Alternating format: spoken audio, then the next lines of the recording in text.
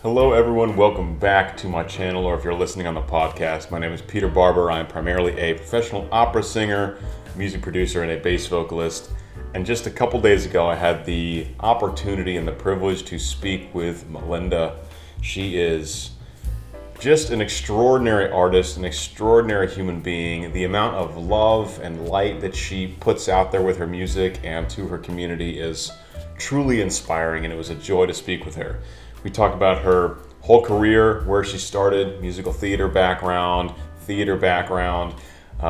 moving into the YouTube space, completely blowing up on social media, finding her niche, finding her true voice as an artist, and now all the way up to working with people like Avi Kaplan, who surely you all know, and even going on a full national tour that is coming up. She has dates throughout the fall, which is just incredible. She makes amazing music, she has a beautiful message, and we had a truly wonderful, valuable, educational, and fun conversation that I know you guys are going to enjoy. So please sit back, relax, and enjoy my conversation with Malinda. All right. Well, hello, everyone. Thank you so much for joining us today on the YouTube channel or the podcast, wherever you are watching or listening. Today, we have a very special guest. This is Malinda, who I'm sure you all are very familiar with. And I'm actually going to pass it over to her so she can give a little elevator pitch as to who she is and what she's currently up to. Hi everybody. I'm Melinda, and I make folk pop music. I started making music more regularly in the Celtic music scene, and these days I just released my debut original album that is very folk pop, but you can hear the Celtic strains every once in a while. And I created a visual album alongside that, which premiered in Cinemark theaters across the country, which is very exciting. And I'm about to go on a 5.5 week headline tour across the U.S. and there will be trad music but mostly sort of fusion and exploration and what it is to hold the old and the new together. Yeah. Amazing. Brava. Very good elevator pitch. Sometimes people end up, divulging their whole life story and then have to Thank kind of. you. I feel like I've had to get good at explaining to people what's going on with me because it has changed so much over the last like 10 years. Like my career has taken Yeah. so many twists and turns that I have to be like, this is what's up now. Yeah, no, and we'll get into all that, I'm sure. Yeah. So actually, what is your like background and training? Like kind of where did you start? Did you go to school for music and then take it from there? What's your whole background? Theater was like fundamentally where I grew up and what I had training in from like middle school through high school through college. I have my degree in drama. And I started playing Irish flute when I was 13 and started playing in pubs every second and fourth Sunday of the month. There was a wonderful teacher called Mitch Fanning who ran sessions specifically for teens. And so what that did was it created a community of teenagers who all wanted to hang out but also play Irish music, and it was a really wonderful way of just fostering our love for that culture while providing a good hang. And so I did that through high school, and then in terms of singing, like that all came from musical theater. And so I did professional theater for about 3.5 years when I like right after college, right out of college, in Washington D.C., which is a wonderful place to do theater. It's where I grew up, and so I didn't never thought that I would have just a career in music. But what I discovered was that music took everything that I loved doing and made it into one career. So singing, performing, acting, filmmaking was something I discovered when I was a teenager as well.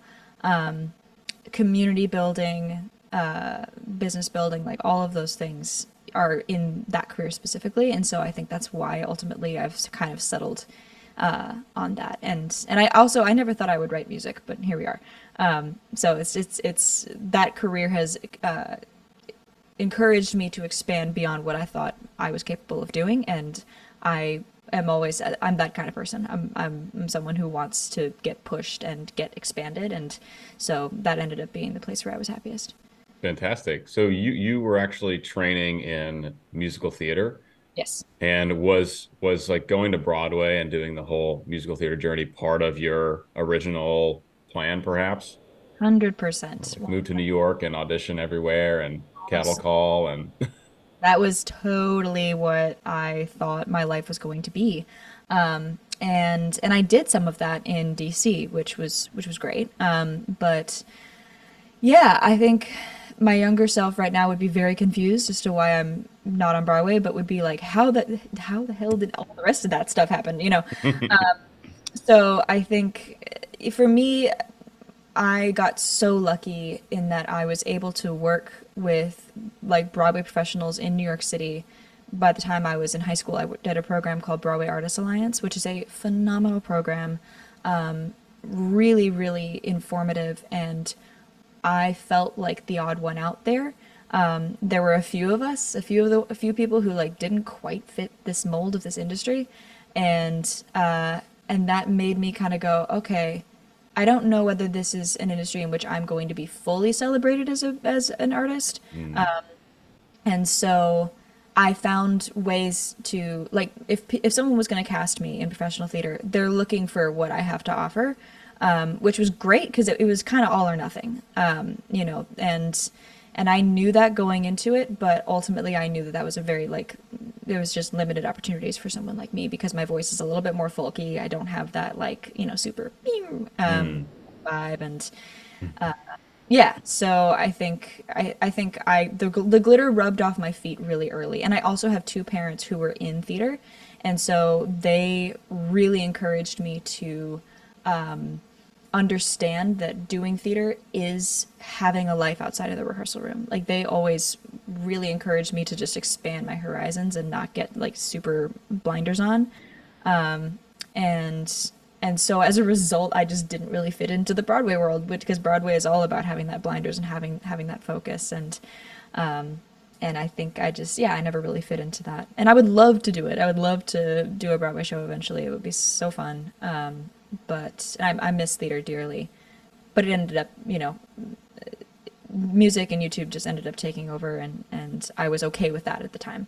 Yeah. Um, That was my next question because you're obviously finding a ton of success outside musical theater and you're really carving your own path, which is mhm. so cool. And you have like full autonomy over the kind of music you make, which is like the dream. Yeah. But Yeah, all that, I was still curious if part of you still had the bug to get back in like a musical theater setting. 100%. I think I absolutely do. For me, it would be a project by project basis because what happened was I played my dream role when I was 24, and I was Which was what? the girl in Once, and Okay, great. the trajectory from that is hilarious, by the way. So I grew up with the movie and loved it very much, and it really inspired like my senior thesis. I was always really inspired by the music from that show and that movie, and then got to do Girl as the in the world premiere of the DC version of the show, which was amazing. And after that, like music and YouTube were starting to just like the time I was spending, I really could only do one show a year, which when you're technically still early in your career is like not a great thing to tell other theater professionals. Hmm. And so I was kind of shooting myself in the foot in both senses of the word or in both senses of the two different careers I was pursuing. And so it just didn't make sense for me to do that anymore. And I didn't have those like that like project idea to kind of keep me going anymore. I was like, I kind of did what I set out to do in this phase of my career, and I feel like I can. And I had done a world premiere of Ella Enchanted, where I got to create the role of Ella, and that show is being done all over the country now. And like I'd gotten to do things that were were on my bucket list, and I was just like, I've kind of done what I wanted to do in this chapter, and so I think it's okay for me to move on and pursue something else. And I will probably come back to this at some point when there's other roles that I have honestly aged into. And I feel like I'm like a couple of years away from probably going back into something. Cool. Very cool. Yeah, That's awesome that, I mean, you were finding success in the musical theater world, yeah, and then you had the conscious decision to kind of pivot towards this new thing that was finding a lot of success. yeah. It was a very Um, conscious choice on that one. Yeah. very, very relatable. I'm kind of I'm like right on the cusp of launching into like the full-blown opera career. Yeah, Like you're like doing the opera thing, which is so exciting and so cool. totally doing it. So like yeah, like have been singing professionally for a few years, kind of while finishing up the training, kind of like a medical residency essentially. Yeah. But late August, I'm going to Arizona Opera, which is a really big regional company, to just perform roles with them for the next year. So it's like Huh. right there, and the last couple of years while like starting to build the YouTube channel while still in training, while trying to like say yes to everything Hmm. has been has been pretty crazy. And I've kind of made a promise to myself because I want to do both, and I think I can do both. Yeah. But I promised myself I'm going to get to the full blown career and kind of see what the landscape looks like and see what the time commitments look like, Yeah. and then kind of reassess. I love that for you. I kind of did something similar. Because when I graduated college, I had two shows booked.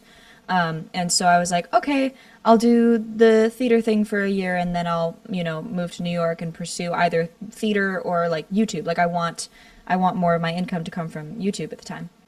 And I realized pretty quickly that my YouTube channel was not in a place for me to really do that.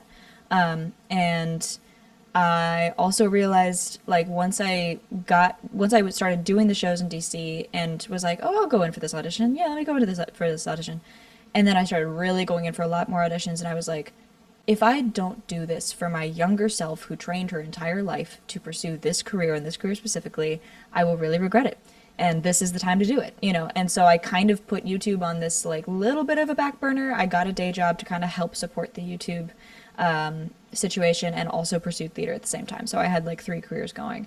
And it was a very conscious choice to be like, I'm actually going to stick with this for a little bit. Like I want to see what this landscape is like. I want to see what's possible in theater for me. And initially I wasn't totally set on doing that. I was like, oh, I think I'm going to like, cause YouTube, I'd just gotten my YouTube channel like 2.5 years prior to that. And so I was like, oh, this is like big new thing that has all these exciting things that I should do, right? And then it was like, actually, no, I want to let this grow at its own pace and not put any pressure on it, not put any creative or financial pressure on this thing while I pursue the career that I trained my whole life to do. And so the choice to enter it and the choice to leave it was both very conscious, and I feel really grateful that I got to do that. Awesome. So like what were your YouTube? Okay, first of all, like what time was this? Like 20 mid 2010s? Like what was the time period as you were finishing this up? And then what was your YouTube like at the time? Because obviously your YouTube is huge now. So like what was it at that point, like numbers wise? So, that was my first channel. So Okay. my first channel, the what started it was I was a sophomore in college, and I was in the middle of like two different tech weeks because I'm an idiot, and I it was like 2 a.m. I was procrastinating on something, and I had just watched Let It Go in 25 different languages, and I was like, oh, I wonder what some of these are like in direct translation, and so I started putting the lyrics of Let It Go through Google Translate, and then I just sort of like kept translating them into other things, then back into English, and just sort of kept doing that until Let It Go became Give Up. And I was like, okay, this is hysterical. Like what else is possible? So I just kind of kept running it through stuff and created this basically AI parody as if it like, tried to translate it back from other languages. And I made it into a video on like my lunch break and sent it to some friends and they were like, dude, make this public right now. This is hysterical. And I did, and it had 1 million views in like a week on YouTube. And I had 50,000 subscribers like that week.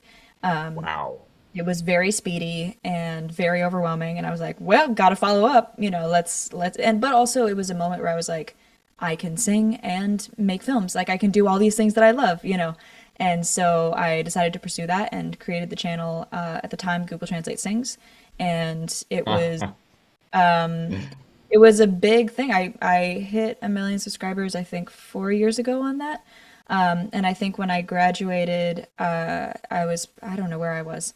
But it was enough and I had, developed enough of a Patreon that I felt like I was somewhat supported, but not supported enough to like really pay the bills at the time. And so I really had to, I was grateful that I didn't put the pressure on that to pay the bills. And that was, a wonderful time to get to do that channel because it was like being on a TV show that I had creative control over. Because I was never playing myself. I was very rarely ever playing myself. I was parodying other people.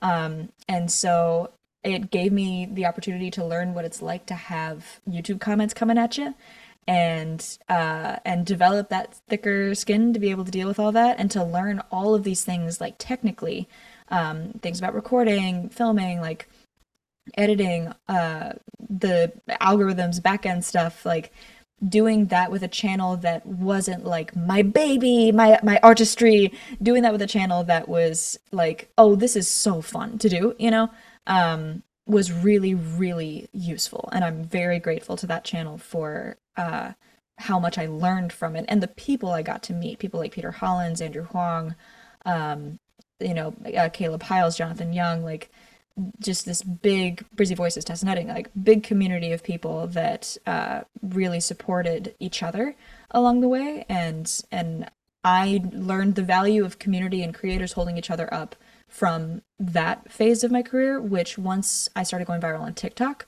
became everything, and it was an important thing to actually teach other creators that I met, where it's like, no, we're here for each other, like we have each other's back, we have to, you know. Yeah. Um, and so yeah, that channel, I don't really make videos on there anymore, just because I don't have the time nor the particular interest at this point. But yeah, that channel had its life and was a big part of like people's nostalgia from that era of their lives, which I love. I just think it's so sweet. That people are like, oh, you were my childhood. I'm like, I love that. I just absolutely love that and think it's beautiful. But because it's such a part of that era, I'm like, we got to move on. We got to start doing something else. And so my new channel I started in 2017. And I was just kind of bopping around and like making sort of cute parody original songs. Like, not so much parody, but like, found material songs, very YouTube of that era type of music. Hmm. And I was starting to create singles and starting to do my own thing. I released an EP as a way of really learning how to write songs. Like that EP was me learning how to write. And with two of my amazing collaborators, Johnny Del Toro and Hannah Tobias. And really, really special, really fun. And then, like, beginning of the pandemic, like, first year of the pandemic, I was like, I don't really know where I want to go musically. Like, I'm just kind of wandering around. Like, I know I can still play the Irish flute, but like, what else? What else is there? And then TikTok came around and was just such a jolt of creative energy. And then the sea shanty trend happened, and I was like, oh, I know music. Yeah.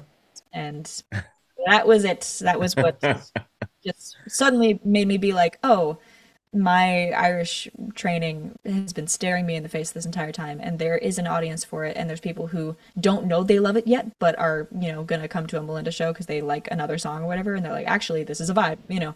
Um, I love being able to sort of be people's gateway drug into that world. And so that was, yeah, that's basically how that trajectory all happened. That's amazing. So YouTube to TikTok, and then TikTok goes absolutely bananas with sea shanties and maybe this other kind of non-traditional or non like pop culture music, right? It's Yeah. like more like niche genre, but then you Yeah. find, oh, there's like billions of people on TikTok. Yep. Therefore, there are millions and millions of people that either do like this kind of music or will like this music Yeah. Don't know they once they like it. hear it. And it was amazing to see the sea shanties go off, just Yeah. like completely unpredictable, Yeah. and That they was, just went absolutely crazy. I mean, you and Cullum and Bobby and like all these people just like absolutely blew up in a yeah. short period of time when sea shanties kind of went off. Yeah, yeah. It created a really, really special community of people. People like Bobby, Mia Asano, Ali the Piper, Yeah. Shanty Man, like Cullen. Like and on my first tour last year, we sort of all met in person for the first time and played together and sang together. So special. Like the people who come from that community are some of the most like big-hearted, wonderful human beings you'll ever meet. So being able to use the internet to connect with those people was so special. I never really expected that, but it was cool. Amazing. And I remember, I feel like you were the first person to kind of get all these singers and instrumentalists together Yeah. in like a big collab. What was the first song you did that with? Uh, Probably Hoist the Colors. I Okay. forget Hoist the Colors or Drunken Sailor came first. It was no, no, it was Hoist the Colors that came first. And that instinct to be like, guys, let's come together and make a thing came from me having a YouTube career. Because that's what you do on YouTube is you collaborate and you create things together. Whereas TikTok is like you do it, which is great, and it creates these like, kind of found collaborations essentially. Hmm. But if you want to create like a product for people to consume and then be able to like split distributions and like actually have people build a career on this, it's like no, we gotta like someone has to spearhead this. And it was like I have the training, I have the motivation, I have the team literally to be able to do this for everybody. And so it made sense that that people like me and Calm and Cullen as well kind of stepped forward and was like, we're gonna start, putting things on platforms and making things happen because it was a way of us wanting to make this into a career, Yeah. and so yeah, being able to bring people together also in person on tour was just like I love bringing people together. I want everyone to have a good time. If I'm doing something and I'm making an experience, I want everyone to have a blast. And so being able to do that tour and to have that be so special for everybody was like that's all I can ask for. Yeah. No, that's a great move because it really is a whole different ball game for just career and success to move something that's doing well on TikTok to something that's doing well on Spotify. It's very difficult actually. People think it's so easy, but it's surprisingly hard. It is capturing lightning in a bottle in a big way. Yeah, I mean, you have to have a gun to someone's head to get them to go from like here, just click on this link. I swear you will love this song. Just click the Yeah. link and watch it. Yeah, it's difficult. It's really hard. And sometimes it happens organically and you really can't control it and sometimes you have to like engineer it to occur Yeah. and might do it wrong and it might not take off in a way where it did on TikTok. Like that magic somewhere can get lost, in the platform translation. And so Yeah. it It happens. helps though. I mean, if you find other like big creators that are all in on it together, that just kind of extends the possibilities Yes. or the probability that something will go off. If you have a bunch of big creators all like, hey, we all did this thing together. Yes. And that's That's become something people, like you said earlier, love to see. They love to see their favorite creators come yeah. together, even for something as simple as an interview. Just Yeah. like listening to two people they like talk, Yeah. Oh God, yeah. I love you that. know? Oh yeah. Oh yeah. Yeah, the number of times that I've been just like hanging out with another creator and I'm like, should we just put a mic like in between us? Like I'm Yeah. interested in this conversation. This is cool. You know. Yeah. No, that is definitely a YouTube mentality and the whole like in-person collaboration thing. TikTok actually like doesn't really like that. They're just like, why are you guys in the same room? Do it as a duet, Huh. and initially on the platform the algorithm wouldn't quite accept it when there were two people in the same frame. And if like we bulk filmed a couple videos together, only one of them would do well, and then they'd be like, "Is that the same video?" It was kind of hard to. Hmm. Unlike YouTube, where it was like they would really push both those videos because like this is a collaboration, this is an expansion, yada yada. So it took TikTok a while to kind of catch up to the fact that this was something that the platform had the capacity to really push and to foster, which is like in-person community. And I think that was a little bit frustrating initially, but it's a little bit better now. It's a little bit better. Good. Good, good, good. Good to hear. I'm like not savvy. I did TikTok for like a few months and I was like, I just I'm am good. so bad at I'm like, I've got one foot in the opera world, which is like the oldest form of music still being performed, and then one foot in the new world. And I couldn't be trendy. I'm just not, I'm just not in there enough. I have yet to see an opera singer like, oops, I'm sorry. I'll turn this off. I have yet to see an opera singer figure out how to like make something super relevant on TikTok without it being like a parody of some kind. Yeah, I think exactly. that's also a problem with Celtic music as well.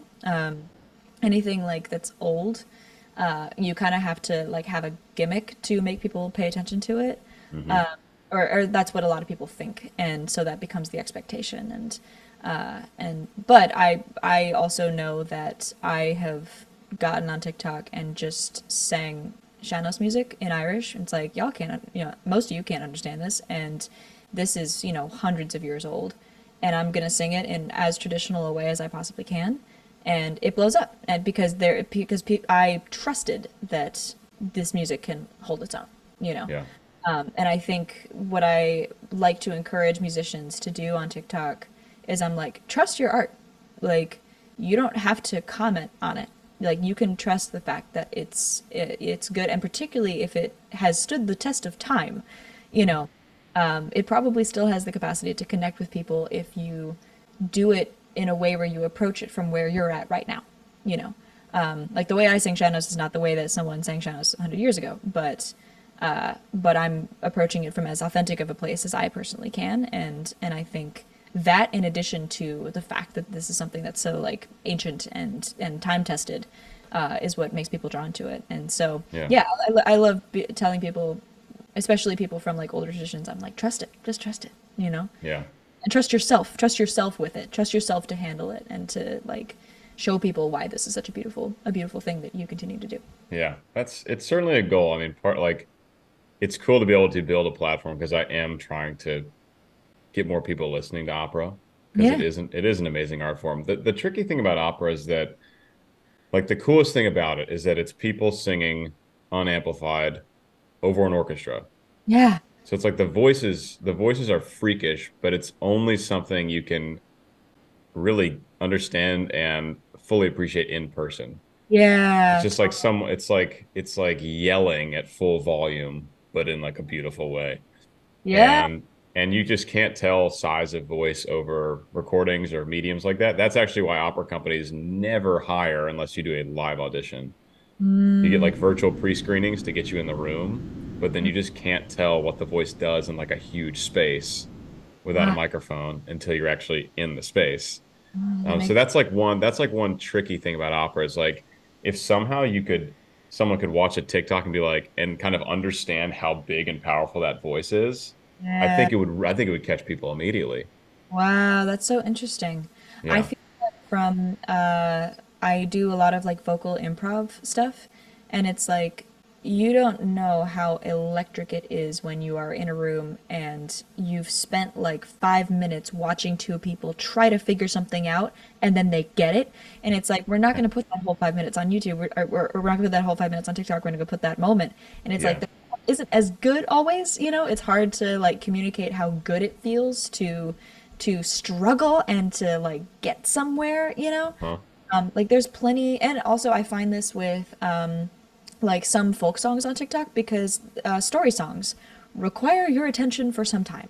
You Mhm. know, you got to sit with it, and a lot of the music that I write, frankly, these days is music where it's like the payoff is really at the end of this song, and don't worry, I will get you there. And you will enjoy the journey along the way.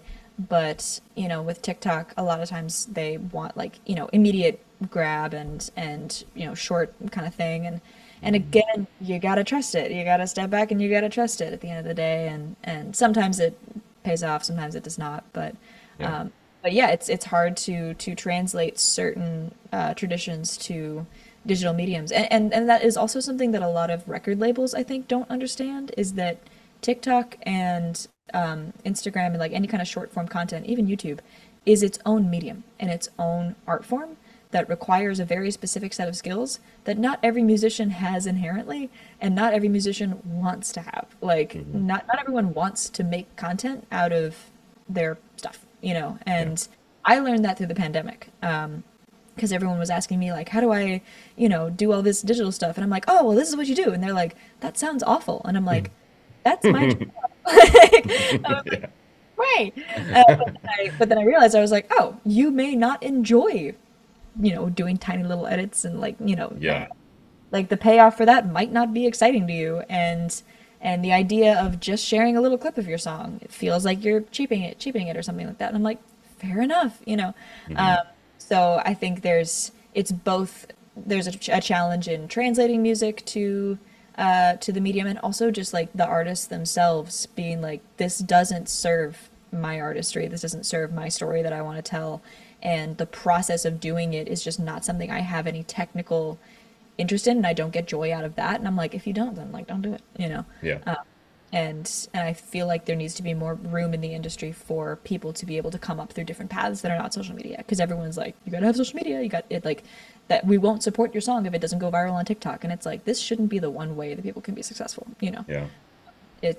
You want to hold space for a lot of different people and different traditions and different backgrounds to be able to come up in different ways. Yeah. Hopefully, there will be a sort of an expansion of all of that. I hope. Hopefully so. Oddly enough, I mean, even in the opera world now, they are all the companies are pushing social media presence, all this stuff. Just, I mean, and it's like it's can be good for business, I suppose, for the companies if maybe their singers have a bigger following and they can sell a few more tickets. It shouldn't be But on. like that's not the most important part of No, certainly the opera world, and no. plenty of other genres as well. I've definitely. I'm pretty sure I don't know if I've gotten a job because of my social media following, but it's been a factor. Yep. It's definitely been a factor. I'm sure. And I have been pushed for publicity because of my social media, Hmm. but I can imagine, like, I know people who, like, go in for auditions, they ask you your social media follower count, and if it's not high enough, they just, like, let you go. And I'm like, that's awful. That's awful. Awful. Yeah. Yeah, it's like where are the priorities now for the Yeah. performing art, you know?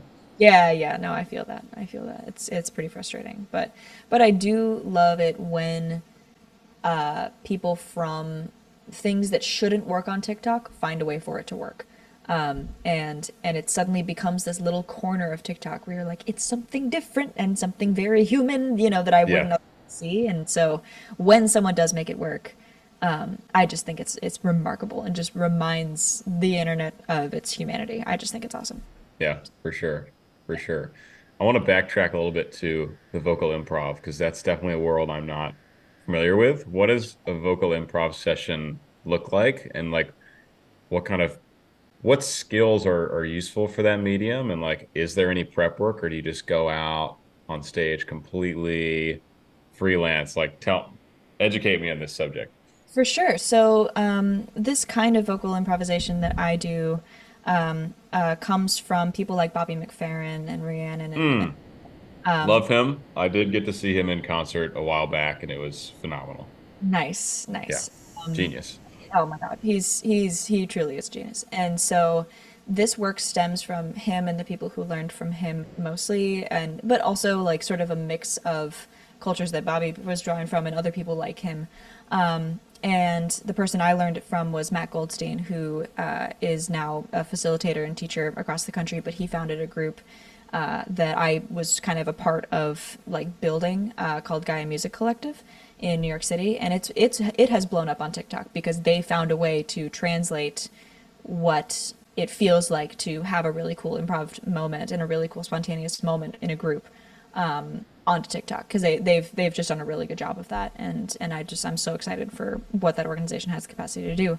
But what it's taught me as an artist is like a jam session looks like there's usually some kind of a call and response. There's like a tune up, and then it's kind of like live looping in a way.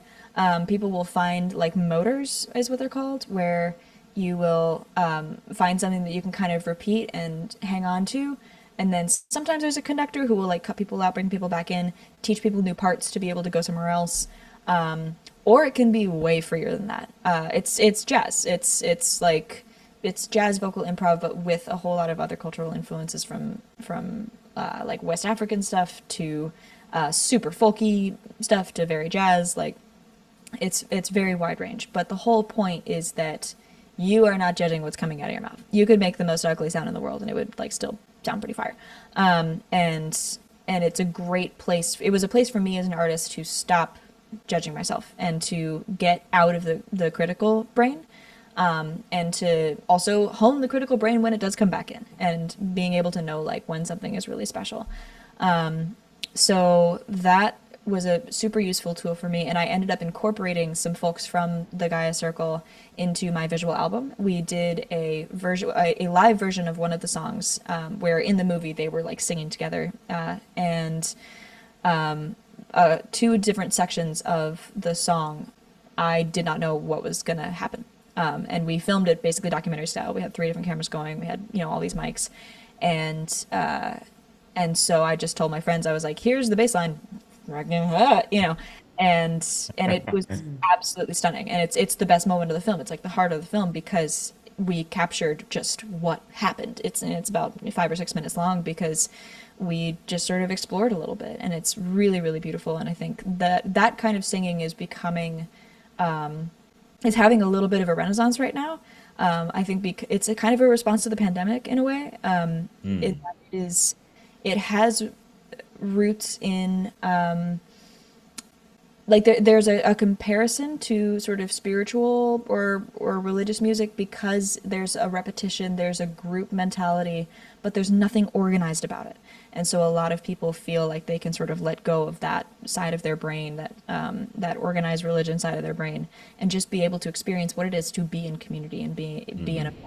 with people, and to access something that is definitely bigger than themselves because we don't know where these ideas are coming from, you know. Right. And I think that is incredibly special and something that I always want to come back to. And the way I integrate that into shows, I'm kind of exploring that right now. I'm using it a lot to generate. So I'm doing an improv a day right now, and like improvising a full song every day. And I'm kind of going back and being like, oh, was that cool? Do I want to actually like write from this?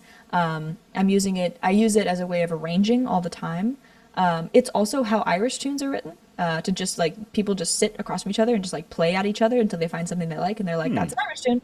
Um, so the seeds of improvisation are so universal in so many different cultures, and I want to try and harness that a little bit and do a lot of like I've been doing a lot of like audience singing in my last shows that like making people sing in harmony with each other and create drones and create chords and kind of Jacob Collier does a lot of this stuff and Yeah. yeah, it's just been a blast. It gets people into that mentality of like the audience is collaborating with us right now, including if they're not even singing. Like especially if we're improvising, it's like none of us know, you know, and we're all on this cliff's edge together. Yeah, yeah.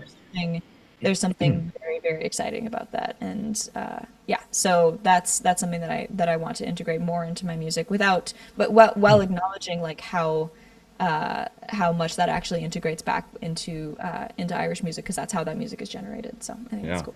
Awesome. Okay, that was like a little master class on I on vocal was, improv. I was like, how do I explain this? I haven't had to explain this very often, but uh, normally Matt's been with me to explain it a lot better than I can. So uh, Great. yeah. Um, Gosh, the kind of getting out of your own head and just like trusting your artistry and your voice is something that every opera singer on planet Earth Yeah. needs to get way better at because it is an art form of like perfection with Mm, like the vocal technique and just I mean to be able to do it, to be able to sing with an yeah. orchestra without a mic, you have to be like it's like complete vocal efficiency and perfect breath support all the time. And like so it's an art form where, you know, we've had, you know, going up to university and whatever training and like, you know, these all these coaches we work with who have worked with, you know, some of the greatest opera singers, there is this absolute gold standard that we're Mm, being held to. So one of the hardest things for opera singers is to once you get out on stage, just fully trust the technique and yeah. be in character. And you will always sing better if you do that and you're not like think about the technique in the practice room, but like once you get to the performance, just like let go.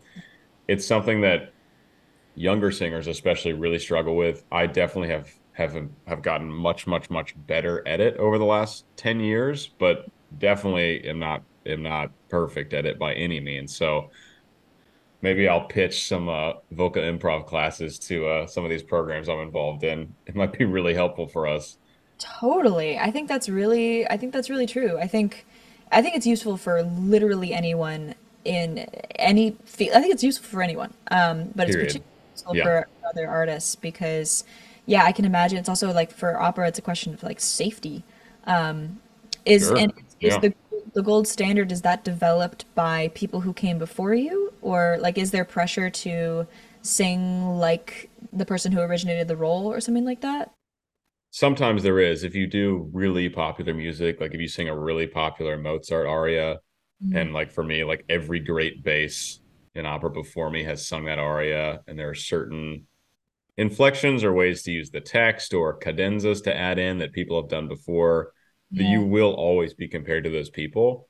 A Mhm. good coach or a good teacher will be able to extract what your voice does best and differently than those people, and then make the best version for you, as opposed to saying, well, you're not singing it as well as Samuel Ramey or Cesare Siepi or one of these great bassists. But absolutely, especially audiences too, audiences, older audiences who heard a lot of those singers, say in the 80s or 90s, Yeah. and then you get up on stage and sing an aria differently than what they're used to and what they've loved for the last 40 years.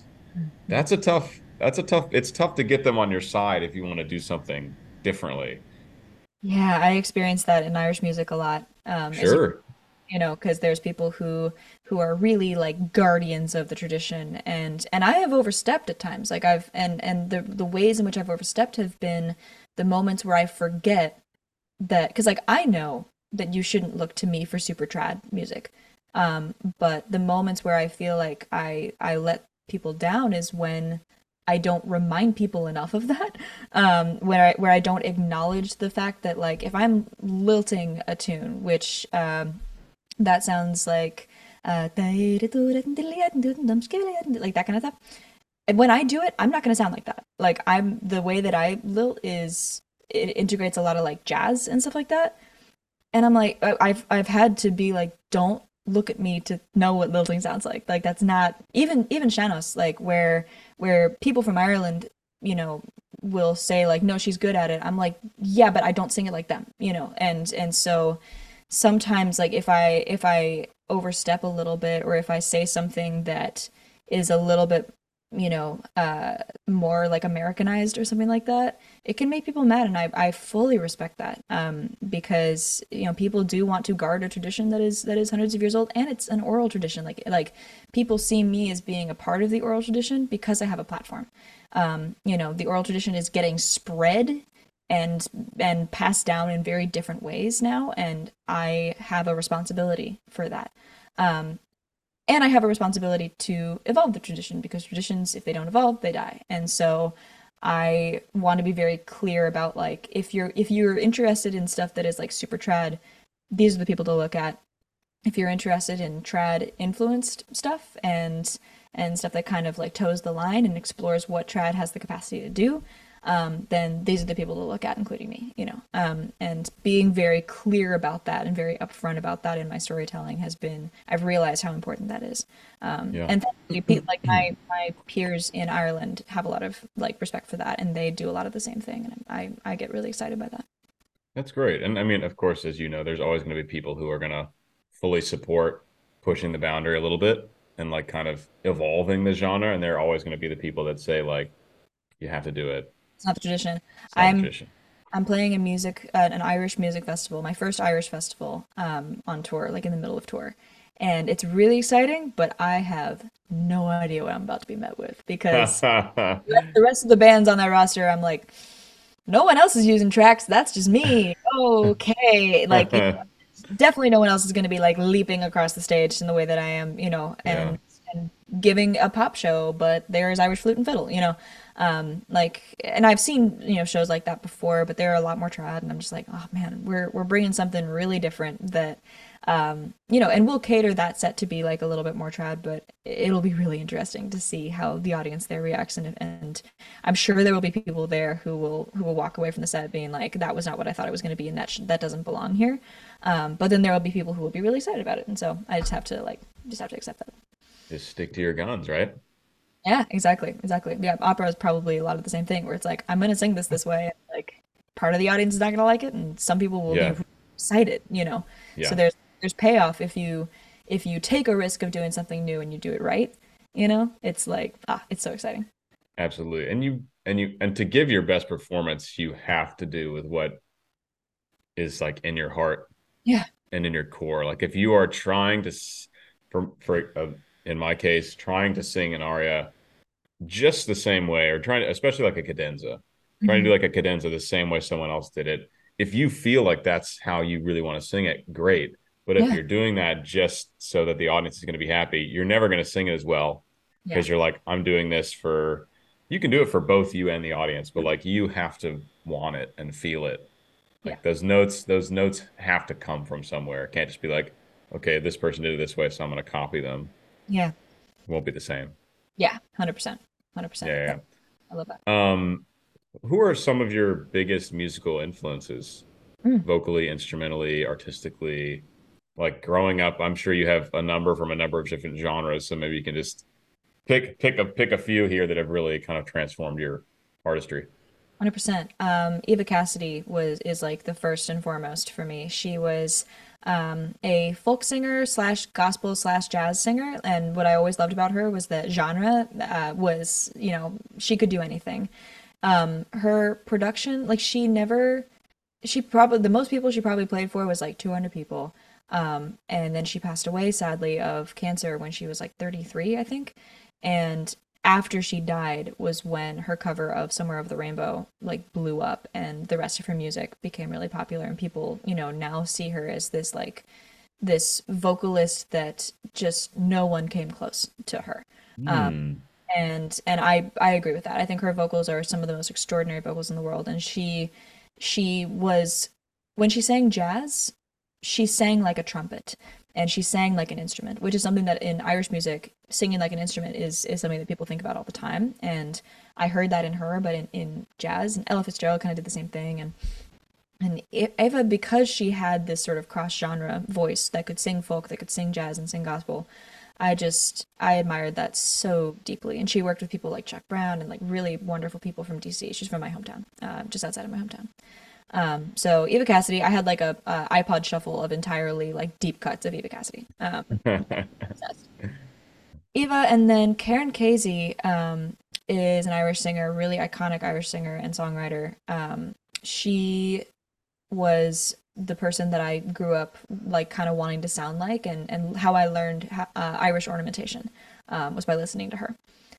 So Karen Casey was sort of my Irish singer influence. I loved how she had, the Irish like lightness, the way she sang, but she had this like rah in her voice that some Irish singers like Celtic Women doesn't have a lot of rah.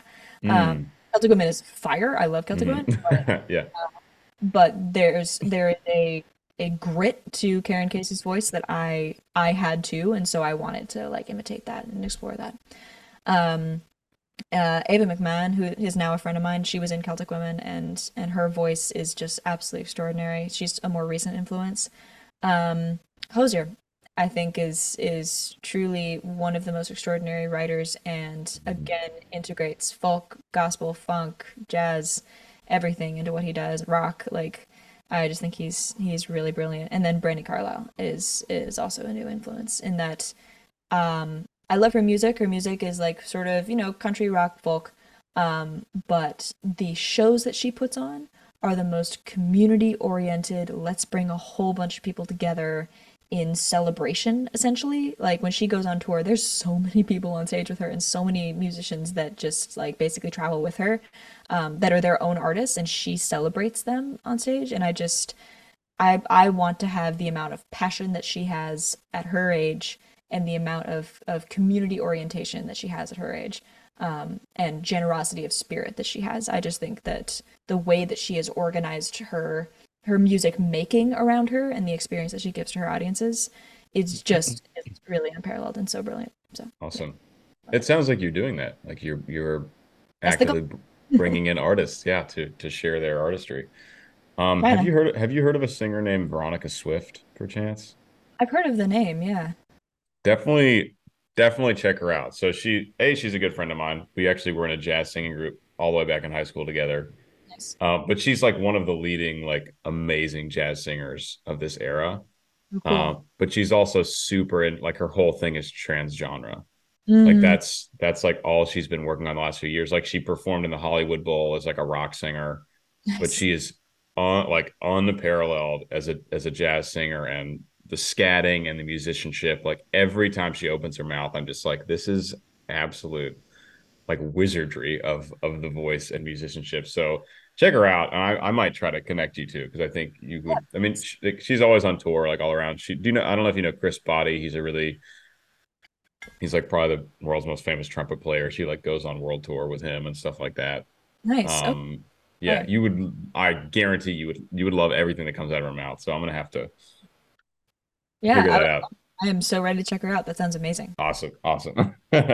Um, instrumental background. What instruments do you play, and do you record all your own instruments for your songs? And what's the deal No, I'm not that good. there? I grew up loving the sound of the Irish flute very specifically, but my mom wanted me to learn silver flute first. So I played silver when I was like 8 to 13, and then finally got my first like dinky plastic Irish flute when I was 13. Started taking lessons and playing in pubs, and like that was it.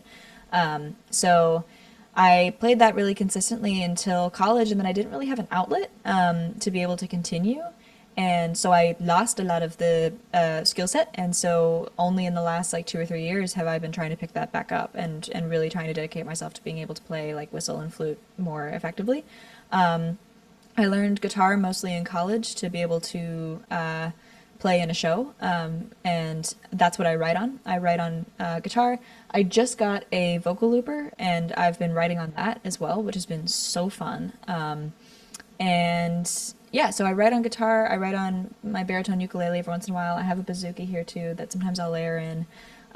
Sometimes I record my own stuff. Mostly I don't because I'm like, if there's people who can do this better, I'm going to hire them. Right.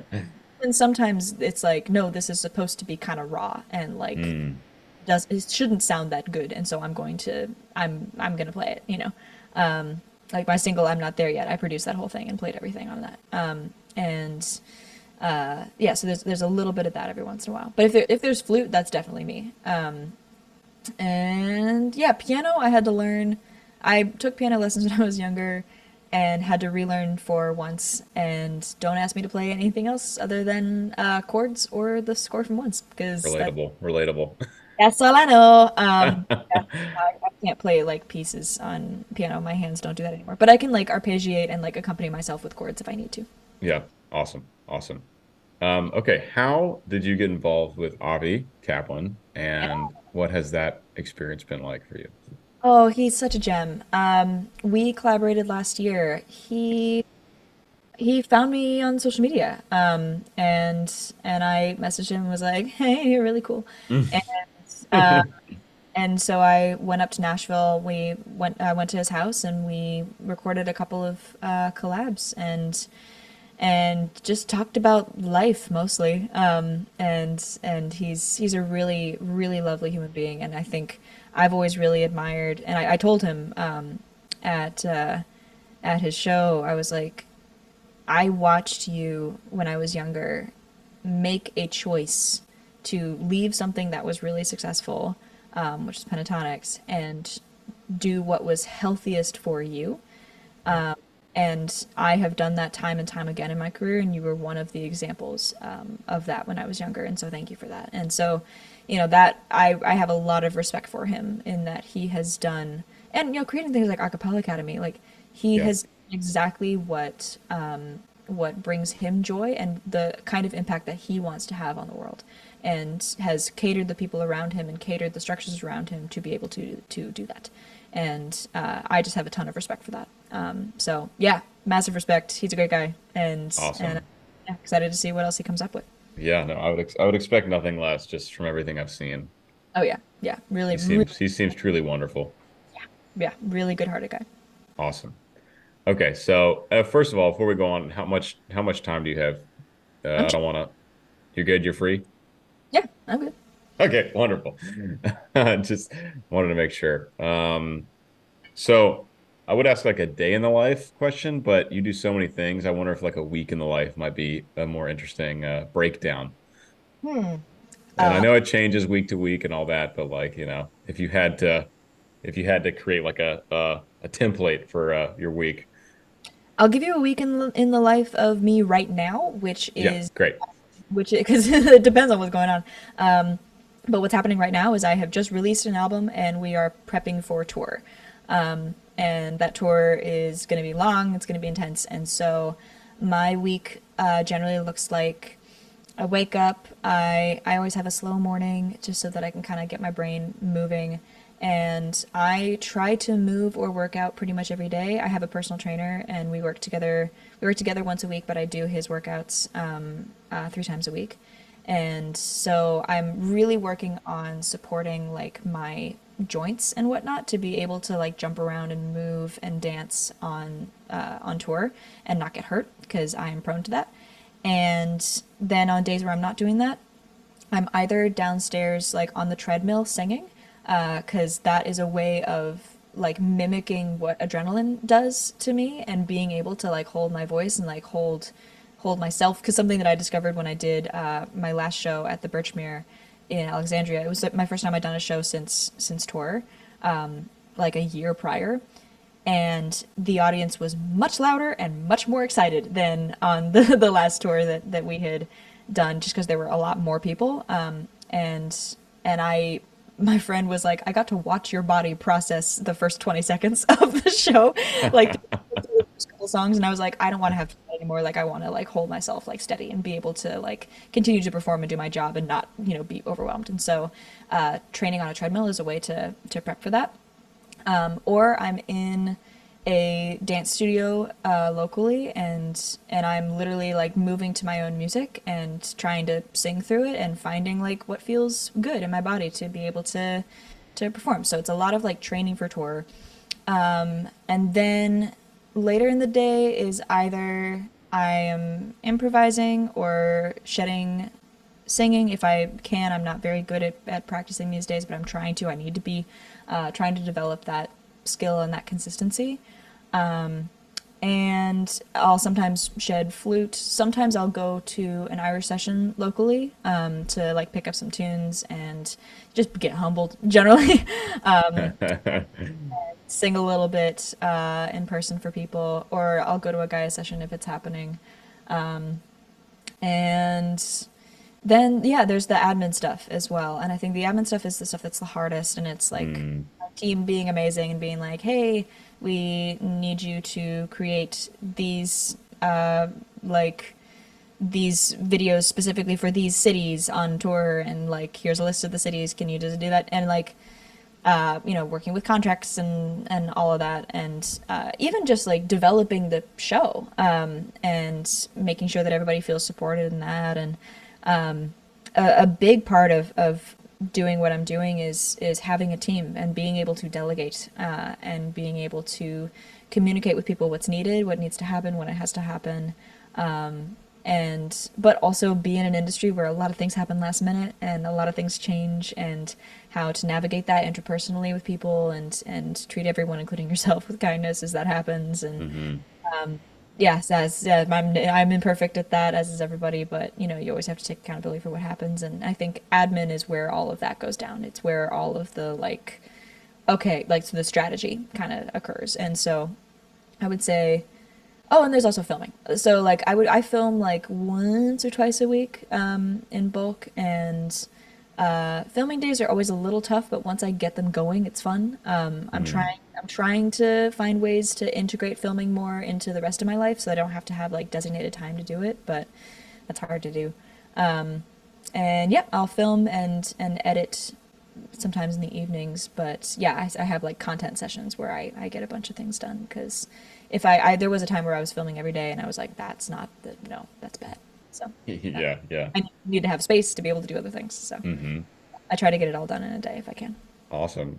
Piggybacking off that into needing space, do you have anything you do to just like turn the brain off? Guilty pleasures like reality TV or anything like that? Hobbies outside of music? Yeah, I mean, scrolling is sometimes good. If for a period of time, uh, it's good for a short period of time. So I'll do that, but I also have a couple of YouTube channels. Like, I like to watch cooking shows on YouTube. I There love you like go. Joshua Weissman Binging with Babish. There's a woman named Yona Yinson who is this like homestead photographer, painter, singer, everything in the middle of nowhere in Sweden, and I I love her content. So whenever she releases something, Ava Zubek, who's like a travel YouTuber, I find her videos to be absolutely fascinating. Kurskazat, the Oh vlog, yeah. if I want to like stimulate my brain. Hmm. Basically, like moments where I feel like I've maxed out in some way and I need to take a break, I just ask my brain, like, what do you need? Like, do you want to take a walk? Do you want to stretch out? Do you want to lie and take a little sound bath with your headphones? Like, what do you want to do? And I also find that having a social life, like being able to hang out with people, is. I realized that I wasn't an introvert during the pandemic. And that was like a revelation for me. I was like, wow, I need community and humans really, like, real bad. And so I really prioritize that. And so I have a social event at least 5 nights a week, if not more, or 5 days a week, because seeing people and talking to people is like really essential for my mental health. I find that when I don't do that, I'm sad. Every once in a while, I have to just like when I was editing my visual album, I had been around human beings for one reason or another for like 4 months. Like it was a very intense 4 months of just needing to be with people. And when I edited that film, I was in my apartment for like 10 days. I talked to people on the phone, but I didn't see anyone else and didn't go anywhere, didn't do anything else other than edit this film. And I literally like heard my thoughts again. It was so beautiful. And I think, there are moments where you need to turn your brain off, but there are moments where even like through doing certain creative things, like my way of like giving myself a break is to improvise with my looper. Like sometimes your artistry can be a way of giving your brain a break. It's just your brain just needs something different. Yeah, It's not like mindlessness is the only way to like heal from burnout, or something like that. It can be definitely. fantastic, but Definitely. I totally agree about the introvert versus extrovert thing. I was the same. I mean, I've always loved and appreciated my alone time, Mhm. but yeah, I did not realize how often I needed to be with people because, like in high school, you're with people all the time, college, you're with people all the time. If you're in a program, you're with people all the time. It's Mhm. when something like the pandemic happens where you're not naturally going to be with people, and you're like, wait a second, Yeah. didn't realize I needed that. For me, it was actually I had my brother around and I had a couple of friends around during the pandemic. We just kind of stayed in our little bubble. Yeah. But I actually faced that. I was in Philly about a year and a half ago where we were doing an opera and like halfway through the opera, like everyone got COVID. And Yeah. I was living in a little studio in an apartment complex in Center City. And I remember I would just like didn't leave the studio or I didn't Yeah. leave the apartment complex for like 3 days and I was like losing it. Yeah. I was like, this is not okay. Yeah. Hey. Yeah, I did So- 2 weeks here quarantining in my studio apartment to see my parents during the pandemic, to be able to go back with them. And those 2 weeks, I remember literally my parents were driving up to New York to come get me, and I was pacing like a cheetah. Like it was, isolation is not, is real bad. Oh, that's not It's good. awful. It's so bad. But yeah, so I definitely learned that. And I learned that like regular socializing for me is a good thing. Like I used to see it as something that could drain my energy, and now I'm like, dude, that literally it gives you energy at times. Hmm. Depends on the situation, but it allows you to recharge effectively, so yeah, yeah, I'm glad you were able to. It must be interesting being in a, like, you've always been with some kind of institution. Like, did you go from high school to college to opera programs? Yeah, like you're consistently with an institution of some kind? Yeah, I've always been with something. So yeah, undergrad started at U Miami in Florida for a couple years, finished at James Madison in Virginia, then did my master's at University of Southern California, Los Angeles, Mm-hmm. and doing these summer programs like the one I'm at now, and then Academy of Vocal Arts in Philadelphia, which is like the kind of residency Mm-hmm. version of the opera world, and then Yeah. headed to Arizona Right. next year, which it's still part of an institution. Yeah. It's a little different. It's freer. There's not going to be like all this training and stuff, but it is still with Right. an institution. So I will have, yeah, so I'll have colleagues baked in.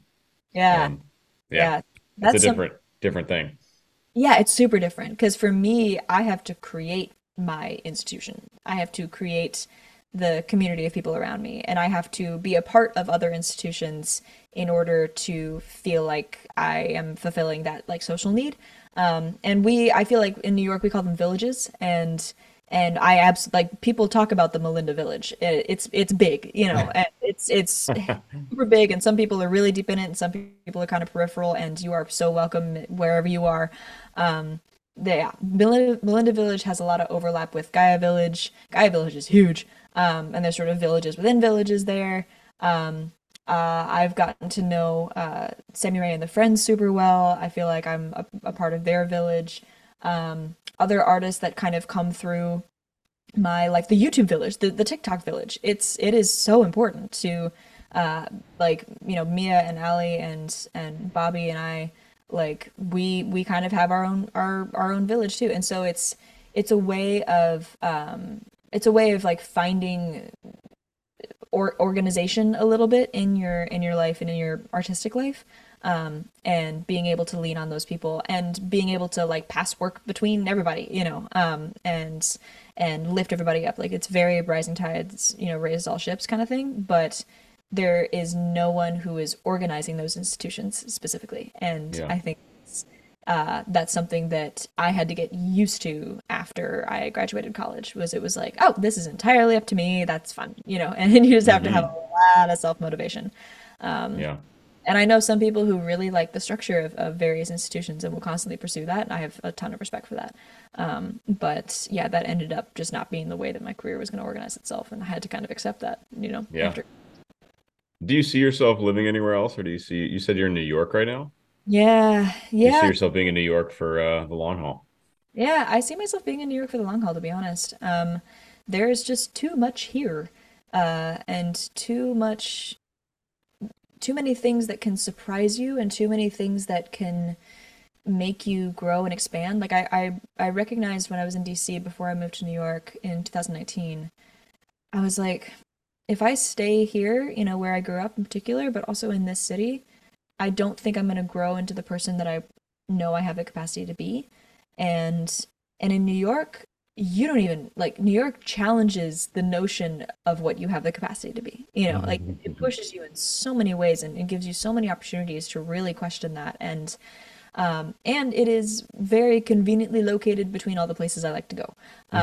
And so like I have relatively easy access to Ireland and easy access to DC and LA, and the people here are so dedicated to what they do, and really kind-hearted, and yeah, I really see myself being here for a really really long time, and I'm loving being a part of New York neighborhoods too, like particularly in Brooklyn. Brooklyn, once you get away from Williamsburg, you really are a part of a neighborhood, and it gets pretty intimate, and I love that, and I want to be a part of that. So I think Brooklyn is going to be my long haul place. I do want to have more of a relationship to Ireland, particularly the West Coast, which is where all the musicians hang out. Um, so I do want to develop my relationship to that place. Maybe have a place there that is like partly an Airbnb, partly a community center, or something like that. Working in collaboration with people who actually live there, because if I was just to come in and like run an Airbnb, that's like contributing to a lot of the problem that Ireland currently has. But it's like I don't want to contribute to that problem. I want to like, encourage community development there, locally if I Yeah. can. So that's Is like it, a long-term dream. yeah, I was gonna say, is that something you're actively looking at or something you see down the road? I mean, I'm actively looking at it for like 10 years from now. So Yeah, right. it's in the back of my head, but it's not gonna happen anytime soon. I gotta make sure I can live first. Yeah, for Getting into sure. it is super expensive, Yeah, and New York is not cheap. near it Yep. isn't. But I think you recognize what the trade-off is by living here, and the trade-off is the people and the opportunities you have to learn from those people. So yeah, Awesome. it works for me. I like it. Awesome. Great. All right. We're gonna move into the final segment of our chat, which is gonna be questions from some patrons Let's do it. that are big fans of yours. Woo. All right, first, this is from Mortius. I don't know if you know who Mortius is, but he's a fellow in the kind of reaction analysis sphere, and he's a big fan of your work. Oh, cool. So here we go. Melinda has had an incredible self-made journey through many different genres and musical adventures to earn where she is today. What does she wish she had known earlier in that journey, and what would she share with any listeners who aspire to pursue their own online musical journey? Oh my God, there's so many things I wish I'd known. Good Yes, this is a big question, man. question, Mortius. Bravo. Good question. Hello. Um, what do I wish I'd known? Um, I wish I had, well, I mean, here's the thing. Part of not knowing and part of being naive gets you into some really cool situations that you learn a lot. And so there's a part of me that wants to say, actually, the fact that I didn't know things like gave me really valuable lessons, but also gave me really interesting products, you know? Yeah. Uh, I wish this is so basic, but I wish I had stayed in either guitar lessons or piano lessons through high. I wish I could support myself better as a musician in that way. I think as a singer in particular, I think it is incredibly useful. So that's just like a basic. Um, Maybe we could modify it slightly towards what are a few really big things you learned that have been extremely valuable? Because I'm um, with you. It's like it's yeah, best to go through life. You don't want to regret, you yeah, want to be happy with how you've gotten here, right? So yeah. I feel some like big things you've learned, maybe. yeah, fundamentally, I'm pretty happy with how I got where I am.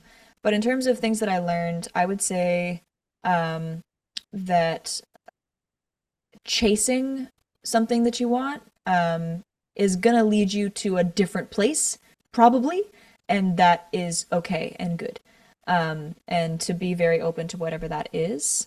Also, it's so cheesy, but no one can do you the way that you can, and being authentic and being yourself is is everything. It really is. And constantly being open to the fact that you're gonna change in front of people if you're pursuing an online thing. You're gonna be changing and growing, and you need to acknowledge that and give yourself a lot of grace. So being able to be yourself and be authentic on the internet requires a level of vulnerability that you have to be able to foster in yourself. And you can choose like what that vulnerability looks like with your audience. And I've definitely like evolved that boundary as I've grown up, but I've also had to be very willing to change in front of people, and so fostering that ability in yourself is really important. The other one, this is probably the biggest one. This is the one that I tell people all the time, actually. Um, the internet is get what you give, completely. The internet is get what you give, and I I learned this by watching. I did a music video with Thomas Sanders, and when I watched it get released, Thomas is like the most just loving, self-aware, beautiful human being, and his audience is so creative and queer and kind and wonderful and accepting. And I got to witness that audience when I released this music video, and they really loved it, and I got to watch them get creative with my art, and it was so wonderful. And I was like, this makes so much sense for this creator, you know. And then like a couple weeks later, another creator who shall not be named um tagged me in a video because he like used an arrangement of he used one of my songs. Um and this creator is marred by extreme scandal and kind of, not being the best human being. And their audience was so mean to them, like Mm, straight up mean and mean to each other. And I was just like, what? And that to me was just so indicative of you set the standard for your audience. You set the standard for how people are going to treat each other and how people are going to treat you. And I people always like when they come to a Melinda show, and particularly like the premiere of my movie, people were like, the room was so kind and so like interested in what everyone had to say and just so curious and open-hearted. And I'm like, yeah, because I tell people to do that like openly, hmm. and if someone isn't that, I block them. Like I'm very, you don't have to be accepting of everything that comes into your space when it comes to the Yeah. internet. You can actively create standards and rules for how people behave in your community, because especially once you get into in person, you want to create a good experience for people, and you will not be for everyone. And so whatever you give out, you're going to get back. And if people are giving you stuff that you don't want and that you're not giving out, it's okay to say, you know what, I really don't want this in my space.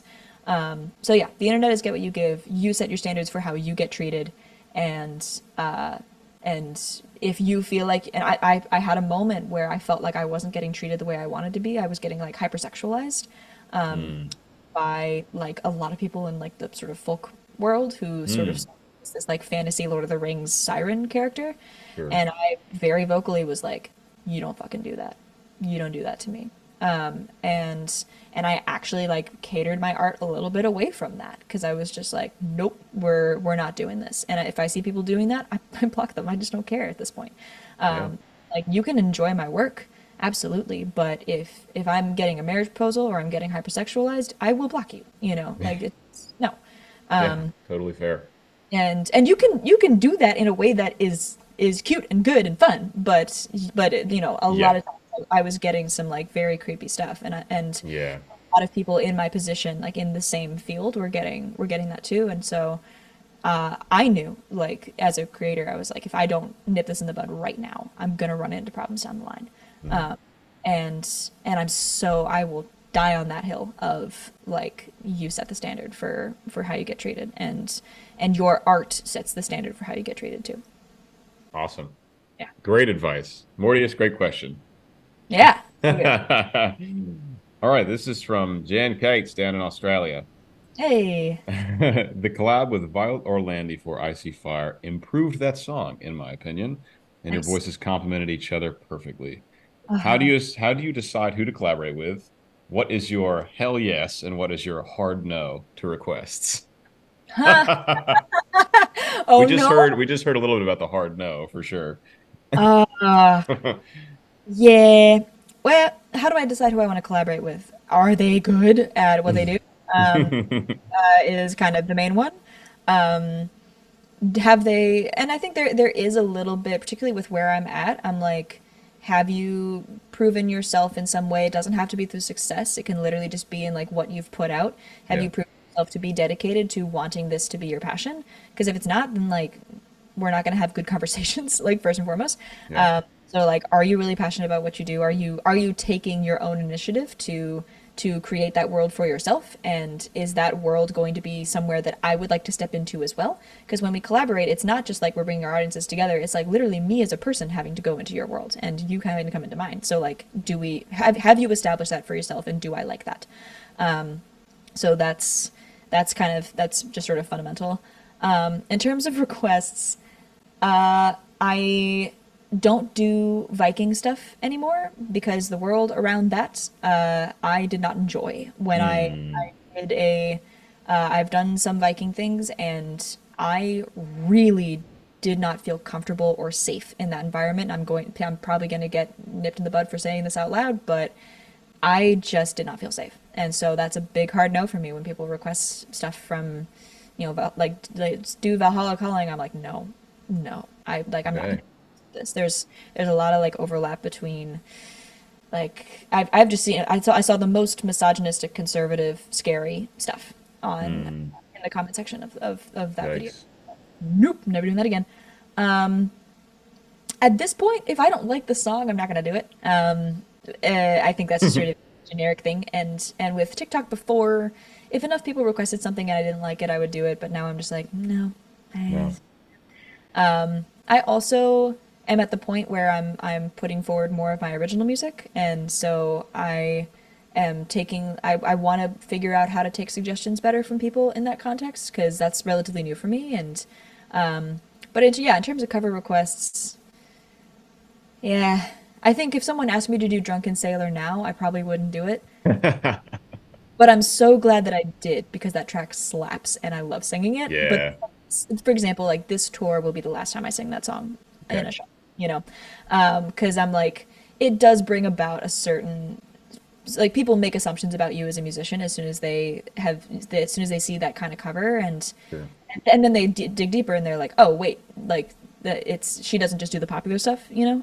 And I think that's really important. But it can create an image of me that I don't really agree with anymore. And so like Hoist the Colors, I'm never doing that in a show ever. Like it again, it slaps so hard. It is such a good track, but I think there's just like certain things that I have done in the past where I was all for them at the time, and now it's like I'm gonna be if someone like yelled at a show, sing Hoist the Colors, I'd be like, no. Or like the Yeah. thing is when people are like, translate that, I'm like, hell no, you know. Like I have to have boundaries around how I evolve as an artist. And if people are like, I want to drag you back to where you were, I'm like, what good is that going to do either of us? Yeah. Yeah. Like, you know, it's not gonna be conducive to anything. So, and I'm being very like honest about this right now, but I think it's really important to again set that standard for how I get treated, which is like if Yeah, you absolutely. like the new stuff that I'm doing, I'm so sorry. But continue listening to the old stuff. It's not going away, Yeah. and I'm really, really proud of it. Like Yeah. it's very good, and I did it because I thought it was good, and I released it at the time because I thought it was good, and it did align with who I was, and now I'm doing something else, and that's okay. Absolutely. All of those things can coexist, and so I think the internet has a hard time letting people evolve, and so I've been very vocal about the hard no's and the hard yeses that come up with the process of evolution, Yeah. and the fact that my hard no's now are very different from my hard no's before, and I think that's okay, you know. Totally. Yeah, Absolutely. Great. What a great answer. yeah. Nailing these. Hey, but Okay, this is from Sailor Slapside. I want to make sure people don't think that I'm not grateful for that. I absolutely love that track. All right, this is from Miss Chuck Terry. What kinds of music were you exposed to growing up and some of your favorite? We've kind of talked about that a lot. So the second part of this question is some of your favorite bands and artists in high school specifically. Whoa. If you could Yeah, harken back to those times. there was a band called Groove Lily that doesn't exist anymore. But it was a husband and wife duo, and then it was a electric violin, keys, and drums. And I loved their music so much. Valerie Vigoda was the violinist. I still really love her work. And they created a show called Striking 12 that is so brilliant. And they always towed the line between like musical theater and pop, I guess. And like I don't really know what their genre was. I guess it was pop, but I really enjoyed it and enjoyed the creativity of that instrumentation and how just sort of different it was, and it kind of you couldn't really pin it down. So yeah, I loved Groove Lily in high school. That's the one that I just sort of immediately think of where I'm like, oh, I was a fangirl of this. Yeah, that's the only one that I can immediately think of. But I listen to a lot of musical theater. I listen to a lot of like pop, and like Kelly Clarkson was one of my faves when I was younger, and Amazing. yeah, Sarah Bareilles, Pentatonics once they started releasing music. Hmm. Yeah, I was just like a little musical theater a cappella folk nerd. Yeah. I didn't have a piece of pop music on my phone until Breakaway by Kelly Clarkson when I was like 12. My little iPod mini was like all Celtic music and musical theater. It was great. It Awesome. was a great vibe. Awesome. iPod Mini. I also had an iPod Mini. Literally a brick. A Yeah. color brick. Just Yeah. a brick with music on it. I'm like, that's what I want nowadays. Yeah. Like the phone, there's too much on the phone. There's other Give me things a I'm little, expecting. Yeah. yeah. Yeah. I've That's thought what about trying to find like an iPod Nano even that just I had. shuffles. You put like Yeah. 100 songs and it just shuffles. Yeah. Like that's great. I had an iPod Shuffle that had just and a few other things, and it was fantastic. I would listen to that like on the plane in Yep. particular. Where it was like, I don't need my phone out right now. Like, let Yeah. me. Yeah, it was You great. didn't need Wi-Fi. It's just the music is just on there. Yeah, That it was was a great. great thing. We should Yeah, bring it back. yeah, All yeah. right, but before we sign off, what does everyone need to know about this tour coming up? That it's happening. No, it's gonna be it's September 6th through October 19th. Where I think it's like 25, 27 different cities. It is wide. Um, the shows are, my hope is that you walk out a little bit lighter than when you came in. I hope you like I want people to levitate out of the theater. And one of the things that I love so much about my audiences is that a lot of people like have a knowledge of folk music, and in sessions you'll have someone walk in and sing the saddest song you've ever heard, and the whole room is quiet. And then they'll play a reel afterwards, and everyone's like, "Wee!" And starts like clapping along. And my audiences thus far have been so willing to go with us wherever we're going to go.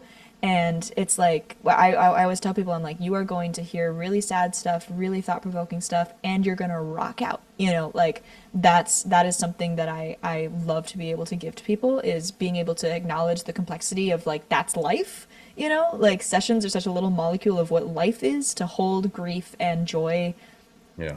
same space. And so that's really something that we do with this show, and we do that by singing together. We do that by you know, very consciously creating the experience, and I hope that people can settle into that and enjoy it.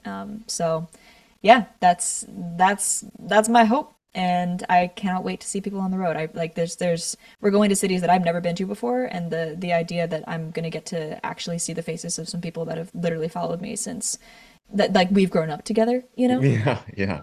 I think that's something that I'm just so excited for, and really cannot wait to do. So it's gonna be great. Awesome. And I assume all dates can be found on your website for the Yes. tour? Okay. Yeah, I believe it's melindatour.com. I will double check that is Okay. the, yeah, that's We'll have it in the description. amazing.